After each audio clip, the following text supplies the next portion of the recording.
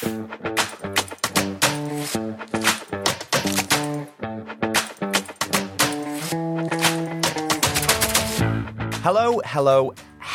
and welcome again to What's Happening Now, the podcast where we figure out what's the matter with what matters.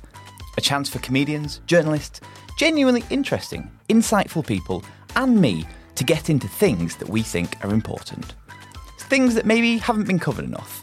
Things that maybe we missed. Or maybe just things I want to talk about.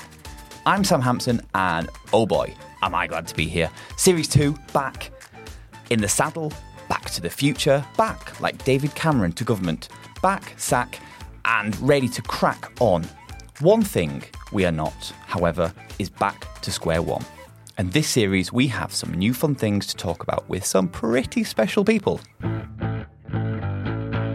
To start the series, we wanted to find something that makes some people sick. Something that other people would do more often if they could. Something that in the climate change conversation contributes a lot of hot air. And also something that is one of Rishi Sunak's favourite pastimes. No, not making bets with Piers Morgan. Air travel. Catching planes. Riding the great bird in the sky is a saying, I assume. Whether it's obsessing with forcing asylum seekers aboard or popping up the road for a meeting, Rishi can't get enough of getting on board. And while many of us may be bored of the expensive, never-ending and possibly never actually starting Rwanda flight conversation, many of us also get off on jetting off. With over 4,000 UK flights per day in January, people still love to get away, despite the rising costs and rising concerns about the environment. And while current ministers might be eyeing the emergency exits as their captain flies them around in circles through turbulence, the possible next government is abandoning its flagship environmental pledge faster than a Brit can down a Wetherspoons pint before the final call for boarding.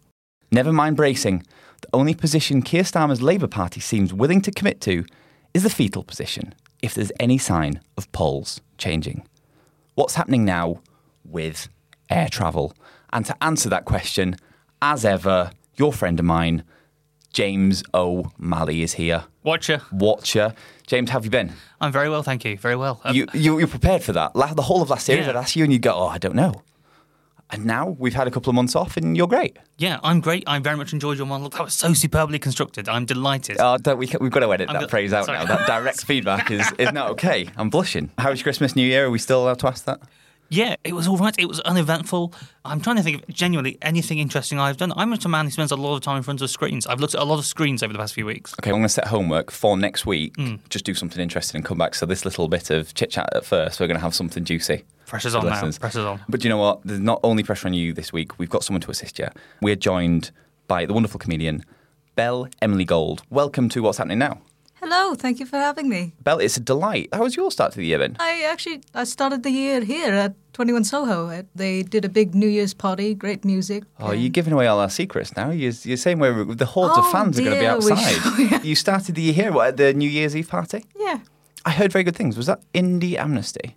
Yes. Oh, I sound cool like I wasn't there. I was in bed, tucked up. And I wish I was. It's great, but you're here to talk to us about air travel this week. James, we're talking about air travel. We've got some clips from an interview we did earlier this week. But first, we're going to do What's Happening Now. To start this week, we'll go with me. That feels very egotistical when I do that because I... Do you want me to say it? Yeah, Belle, make me feel better. To start this week, we're going to start with Sam's story. Why don't you make it sound more like it? Who should we pick? Oh, okay. All right, so we've got a few stories on this week, so I hear. Sam, do you want to go first? Oh, sure. Thanks very much for asking, Belle. I really appreciate that. I've got some good stories to start with this week. My favourite was the Kenyan 800-metre Olympian Michael Saruni has been banned for 4 years for evading a drugs test. Do you guys know how he evaded that drugs test? Surprise me. He ran into the bathroom and got his friend to run out and take the test for him. Did it work? He's been banned for 4 years. I don't think so. I love the confidence of that. So, I'll just running off the track. You can really picture him I'll be back in 2 seconds, and then a completely different person came out. And it feels relevant to talk about because drugging in sport is also on the news agenda this week as well, James, in a different way. Yeah, is this the enhanced games which has been talked about, which makes me laugh? Just as a concept, makes me laugh. It's a story. Do you know Peter Thiel? Is Peter Thiel who's fun in it? Yeah, Peter Thiel, Peter Thiel. Not entirely. Thiel. He's like a supervillain. He's like a sort of conservative supervillain in America. Had his finger in all these different. Looks very political alarmed. pots. And legally speaking, I think for what's happening now is sanity and safety. We can't say he's an actual supervillain. He's like a supervillain. I mean, he's not shooting molten lava and asking people how he got these scars. We'll fact check it, but not yet. We don't think so. But yeah, so Peter Thiel is funding the enhanced games, right? And this is like the Olympics, but with no controls on doping. You Well, can it's like take the it. Purge, but with the Olympics. It's kind of the purge, but we hope fewer people will die. I don't think it's going to be like Wacky Races or Mario Kart or something. They're not going to be undermining each other. It's purely drugging. I don't know how terrible this is. I really like the idea of it, as crazy as that makes me sound. Why don't we see what the maximum humans can do by pumping them full of drugs and hoping for the best? It's been billed as the Olympics of the future. And do you know what? I think comedians have done this as a bit for a long time, being like, I love the Olympics, but let's just put them all on drugs and see what they do. And then undermines that bit now because it's actually happening. But, James, if you were to be drugged up for an event, what would it be? Ooh, Sporting event specifically. I don't mean like I was a going to meeting say, or- yeah, going into talk to my accountant for a sporting event. You know what? Football. I want to get back. Although being picked last at PE at school for all those years, I want to settle some psychological scores. It's probably weird if you go back to school now on drugs and say, Yeah. pick me for a football team. Don't do that. Don't do that. Belle, is there any event you'd love to try while high as a kite? I don't know. LSD might be fun. I've never done it, but just trying to chase down a unicorn while you're missing the finish line in the other direction. Throwing a javelin at it, trying to hunt it. Yeah, okay. We're looking forward to this. See, I think they've missed a trick. I think it shouldn't be about doping. I think we should do an Olympics, but just have basically a statistically average person in every event. So you've got a comparable variable. So when they do the 100 meters, I get it. They're all really fast. I want to see the completely average man running against Usain Bolt or whoever, just to see how much better he is. So in my head, as a casual viewer, I can understand how fast they're running. Peter Thiel has put out quite a flashy and bombastic press release advertising this. It would probably take a different vibe. It was watch a very average man run a race. But I'm sure he will welcome the feedback. James. Belle, have you got a story for us this week? Yes, so right here we have organ playing a 639-year-long piece changes chord. 639 years long. Yes, it is the longest and slowest music composition in existence. And it had a big day. It changed chord for the first time in 2 years. Wow. I feel sad to have missed it. That feels like a major event in 639 years. Did anyone care? Did anyone notice? Crowds gathered at a church in Germany to witness the rare moment. They're just waiting for the doping Olympics. They're killing time, waiting for something to come next. That's amazing. And how deep into the piece are we? It began playing in 2001, and it is due to finish in the year 2640, which is so far away I didn't have time to think how the 2000 worked into it. Okay, so I think good news then for listeners who might want to catch a little bit before it's over. They've got time. The chord change isn't the last piece they can get to. James, is that on your holiday list for this year, do you think? I was completely unaware of this. Because it's not a ska punk track, I'm completely out of touch. I didn't realise. Is this what the kids are listening to these days? I assume so. Dirgy 600-year-old pieces of music. Is this on TikTok or something? Is this where they got it from? Yeah, maybe it is what the kids are listening to. Maybe it's not ska punk. Sorry, James. This has been rejected by James O'Malley as not being ska punk enough for him, which is his threshold for all stories. That's good. Big week for that piece of music. What was it called, Belle? They go onto iTunes after this and download it. The composition in full is entitled Organ Squared. It's written as organ to the second power and dash ASLSP, which stands for as slow as possible. Appropriately named. Fair enough. James O'Malley, hit us with your story this week. What has caught your attention? Yeah, so I've been doing the boring politics beat this week because I've been paying attention to PopCon. Have you heard of PopCon? Oh, popcorn, baby. Yes.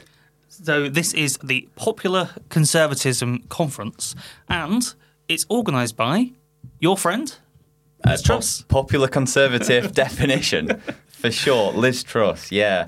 James, how excited were you by PopCon? I'm intrigued by it because it is the Tories they're going to war and debating what the future of the right is before they've actually lost the election. They could walk down the road, go to Downing Street and say, let's do some governing, let's change things. But instead, they're having a meeting and talking about how the world is against them. It's very strange. Takes confidence, right? It's one thing she's not short of is saying how great she is. Let's play a little clip from Liz. Now, Britain is full of secret conservatives, people who agree with us but don't want to admit it because they think it's not acceptable in their place of work, it's not acceptable at their school. And the left don't just compete with us at the ballot box now. They also work to take over our institutions. And we've seen that. We see it in much of the media. We see it in corporations. We see it most of all in the quangos and government bureaucracy that emerged under Tony Blair. But we didn't do enough to change it. We didn't do enough to take the power back. And Jacob makes a very good point about the legal system. But that is true with the Environment Agency, it's true with Natural England, it's true with the Office of Budget Responsibility, it's true with the Post Office. This is a problem that goes wider than just one government department. It goes right to the way we do government overall. Secret conservatives all around us. I can't possibly imagine why anyone would be embarrassed to be associated with Liz Truss. The best bit is she then goes on to list basically all of society who are left-wingers and not for them. Belle, is there anything you'd like to rebrand yourself as confidently now and just get everyone on board with that? Because that seems to be the theme here. Rebrand myself confidently. Well, that's what they're doing. They're going, do you know what? We are popular. Everybody loves us. I am popular. Everybody loves me. I say as I'm in a room with 4 nerds, if you include myself. How dare you? Get out. No, we're very lucky to have you. You are raising the credibility of this room very significantly with your cool music taste that we've been hearing about so far. Popcorn. James, is this going to catch on? I think as a phrase, they've done quite a good job branding it because it sounds, if you look very carefully, it sounds a little bit like popcorn. And I think that could become a thing. Yeah, I think that's a deliberate choice. So I think as a brand name, it could be a thing. Whether their ideas will take hold, I'm slightly more sceptical. There's a lot of money behind it. There's clearly a big motivation behind it. The director of the thing is a guy who was the director of the Institute for Economic Affairs, a big Liz Truss ally. And this is the big intellectual force in the party, more so because if you were to go, what's the Tory party all about? What is Rishi-ism? There isn't really anything there. Whereas at least Liz Truss stands for something. Whether it's a good or bad idea, that's an irrelevant call. That's another question. But I am going to take issue with the phrase intellectual force. Lee Anderson was there talking about how coal millions of years ago used to be plants and dinosaurs, and that sounds pretty sustainable to him. And they say these wood pellets are sustainable because they're trees. We can grow them again. Now, I'm pretty sure that coal 100 million years ago was trees and plants. Is that right, Jacob? It was. So I would argue that that's sustainable. Belle, so how long have you been in England, and in your time have you recognised Liz Truss as this intellectual force and popular conservative that she is claiming to be? I've been here a bit longer than she was Prime Minister. Yeah, that doesn't take much. That's not much of a flex, Belle. Blink and miss it for her. What's your perception of Liz? She seems a bit daft, to be honest. A bit daft. James, bit daft, Liz Truss? This is our transatlantic allies damning comments on Britain. This shows our stature in the world, I think. And we're doing no better across the pond. But At least you don't. I was going to say, at least you don't have. Actually, that's quite an American thing to do, is say how great they are at rallies and conferences, right? Why do you think I moved here? Yeah, maybe for popcorn. We'll see how that unfolds over the next few months. It could be a game changer. Wow. No? You're here as the political insight, and you looked at me and went, no. Yeah, it could be a game changer. They are popular, they're conservative. We heard Liz. There's a lot of secret conservatives out there. I feel like whenever you say popular conservatives, it needs that little Wikipedia citation needed over it. I'm struggling to do it with a straight face. Yeah. It's very difficult to see her unravel from the once great leader we had. So, guys, our big conversation this week is air travel. What's happening now with air travel? Where does it fit in society? What the heck is going on? James, why are we talking about air travel? Why should we care? Air travel is a big topic because of climate, essentially. We all know that we need to reach net zero. 2050, the world has agreed on as this big deadline when, fingers crossed, we will approach net zero in this country. India and China are going to take a bit longer, but the world is going to get there. And then the problem is, decarbonising air travel is really difficult because ultimately we have to go on planes which run on jet fuel, and jet fuel is fossil fuels. And replacing that, no one's really figured out a good way to do it yet. And it's impossible to figure out a decent response because it's probably the hardest thing we've got to decarbonise, because not only do you have to create this alternative fuel or alternative form of energy, but then you've got to make it fly in the sky. And that's where you're a physics graduate. You can tell me why the laws of physics make that difficult. James, I haven't done physics for a long time. I went to my parents' house recently and was clearing out old books, and genuinely some of the equations scared me. I was like, I don't even know what those symbols mean anymore, never mind be able to do it.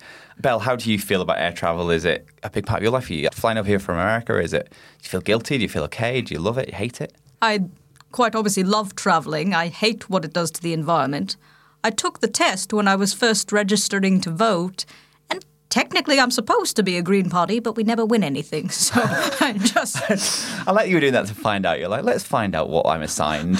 How technically? Is that because you specifically said you hate the air travel, or what's important to you? I like the planet, and I think people fuck it up a bit. Yeah. James, what do you think? Are the Green Party the saviours we need? I think every Green Party person I've ever met, lovely. I think some of their ideas, bit naive, because I think the big challenge with a lot of green ideas is the sort of political questions. There's the science. I think we all agree that climate change is really bad and we need to decarbonise. But how you actually get that decarbonised economy is a much more difficult question, because the trouble with air travel is it's really good and convenient. Like, getting a plane is so much easier than getting a boat. We travel the world routinely. We have done for half a century, or certainly us in the rich world have. And that's how the world functions now. So we can't just say no more flying, even though arguably for the planet that's what we should do. It's just not going to happen. There's no sort of theory of change there. So I find it all a bit frustrating and a bit complicated. To find out a little bit more about the science, this week we spoke to Mark Miodownik, a professor of material science at UCL and author of books like Liquid Rules, to find out how safe is air travel. Oh, well, I mean, flying has been for many decades the safest form of travel per mile. So I think in terms of safety, although it's like a lot of things with information now, you just get to hear about the occasional disasters, or in fact, in the case of the window popping out, it didn't actually result in a disaster, which is great. But yeah, I don't think people need to worry about the safety of air travel per se, except for the long-term safety of humans on this planet, which unfortunately it is actually going to be a problem for in the current trajectory. Safety of a person traveling on a flight today, I've got no problem with.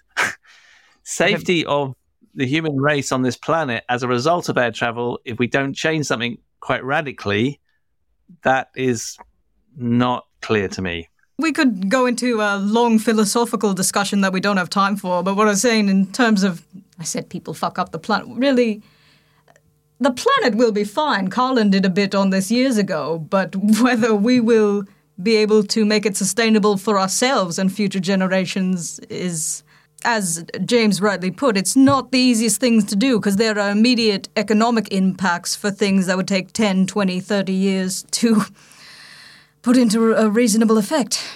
James, where do you think we're at right now, and where do you think we're going next with this conversation? I think unless we start acknowledging what's the sort of constraints on this conversation, I think it's going to get frustrating. I think if we say no more flying, it's just we're going to keep hitting a brick wall. I think one thing politicians have learnt, especially from the notorious Uxbridge by-election, is that people don't like voting for things which directly impact their lives. You're going to have to let that go at some point. This is going to be a world historical moment. As I said, this is going to be remembered alongside the invention of the printing press and World War II. Belle, don't ask. I won't. I mean, you can, but you'll be here we've got quite a short show. He's going to be here for hours talking about this. So I'll ask after we've finished recording. You're in for a treat. How do you make that sound vaguely threatening?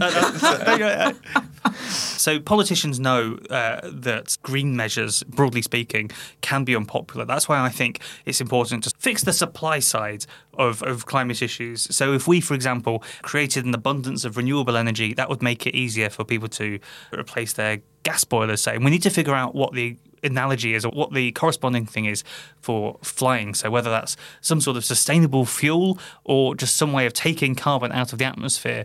And the technologies to do these things are embryonic. That seems to be the only sort of viable way to do it from a sort of political level. It's funny you mentioned that, James, because it's almost like we asked Mark about sustainable aviation fuel a few days ago. Belle, would you like to hear what he had to say on that? I'd love to. Here's Mark Miodownik when we asked him if 100% sustainable aviation fuel in the flight that was recently publicised by Virgin Atlantic was worth getting excited about. I think that's really greenwash at the moment, unfortunately. And what does it mean, sustainable aviation fuel? So at the moment, aviation fuel is kerosene, so it's like diesel. somewhere around like that, a very energy-dense liquid that we get from fossil fuels. The sustainable air fuel, so-called, is one in which you get that hydrocarbons like a diesel, like oil, but you get it from plants that they grow. And the idea that it's sustainable is that, okay, so all the CO2 emissions that are going to be generated in that flight were drawn down by the plants into the oil when it was growing as a crop. So it's carbon neutral. It sort of glosses over the fact that in order to harvest the crop and to squeeze out all the oil and refine it, that all costs energy. So it's not carbon neutral in that sense. But the idea is that, okay, it's still better, and therefore it makes it more sustainable. The big problem with the logic is when you calculate how much land you need in order to replace current aviation fuel used globally with that kind of fuel, you run out of land for food quite quickly. It's when you use the word sustainable, in which actually most of the world could never use this fuel, that seems to me to be a bit of greenwash. So not quite the reassurance we were looking for there from Mark. I was hoping he would have good news. Maybe that was naive. Oh, and you're older than me. I don't hope anymore. That's the official What's Happening Now line is, do you know what? Not worth hoping. When we planned air travel, Belle, that wasn't the direction we were going with this episode. We were like, do you know what? Keep doing it. Keep loving it. But no, we're not. To make matters worse, when we were talking to Mark the other day, we were talking to him and I thought, I'll ask him another question. I'll ask what else we should be worrying about because maybe there's something else that's even worse. And I thought I want to end on a cheery note. So. I hate doing interviews with you, James, because your favourite end question, he turns to the person and goes, what else should we be panicking about that we're not already? And that is not the light note I'm looking for. But you did ask him that as well. I think pollution is probably another one that we should probably needs a more creative solution. So, for instance, plastic pollution is an epidemic. There's basically a lorry load of plastic going into the ocean every minute. That's essentially what we're doing to the planet. And that's basically putting huge pressure on all our ecosystems. So bird populations, marine life, and soil fertility are all going down as a result of doing that. All things that we rely on, that's our life support system. So we're crazy to do it. And then there's also that questions about whether the small bits of plastic, as a result of all that, we know are getting into our bloodstream. We know actually there's some recent results that they crossing the barrier of the gut into the body. We're eating them. If you have a bottle of water, you're actually ingesting thousands of microplastics particles. Just a bottle of water you bought from a shop, which you think must be the purest way to drink water, but it turns out it isn't. When bottled water has microplastics in it, you have to really start to take stock and go, hold on a minute. Do we not need to completely revise how we are doing stuff with the way we package stuff? It's certainly not good that we're ingesting so much plastic into our bodies. There's supposedly a little bacteria, though, now that has evolved to digest plastic. Well, a long way to go from cleaning the Atlantic oceans. That's really reassuring. Do you know what? Mark didn't tell us about that. I'm glad you're here, Belle. I was going to stop drinking bottled water completely. But now I just need to find that bacteria as well. I don't have Nestle's inserting them into each bottle. No, you're very reassuring. I'm hoping to find a dealer and we can follow up on my bottled water. James, you did admit that was a vice of yours, which... That's my one thing. I don't smoke. I don't take drugs. I'm a very boring man, but I do drink a lot of bottled water. I like that you said, but. I'm a very boring man, but. But the exciting trait about me, the thing that made my partner open her eyes and go, holy cow, who's this enigmatic man, was I drink bottled water. What's your tipple of choice? I don't mind a Highland Spring or an Evian. I'm a... Yeah. I like all sorts of bottled water. No Perrier? Ooh, don't like fizzy water though. What's the deal with that? Steady on, Belly. Yeah. Look, man's got his limits. He'll drink it straight and still, but fizzy beyond him. James, Belle, thank you very much for today. We've covered aviation and whether we should feel depressed about it or not. Apparently, just stop hoping. Stop hoping and watch movies. There we go. Good advice to end on. Belle, thank you so much for being with us this week.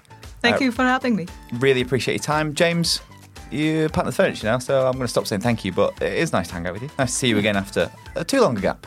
Yeah, I'll be back next week, and we'll be talking about something else, no doubt, uplifting and cheerful, and is that what we're talking next week? Something that's going to make people happy rather than despairing. Next week we're doing crime.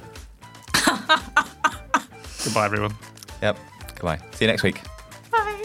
This episode of What's Happening Now has been made with our producer, Adrian Bradley, and with contributions from Mark Miodownik.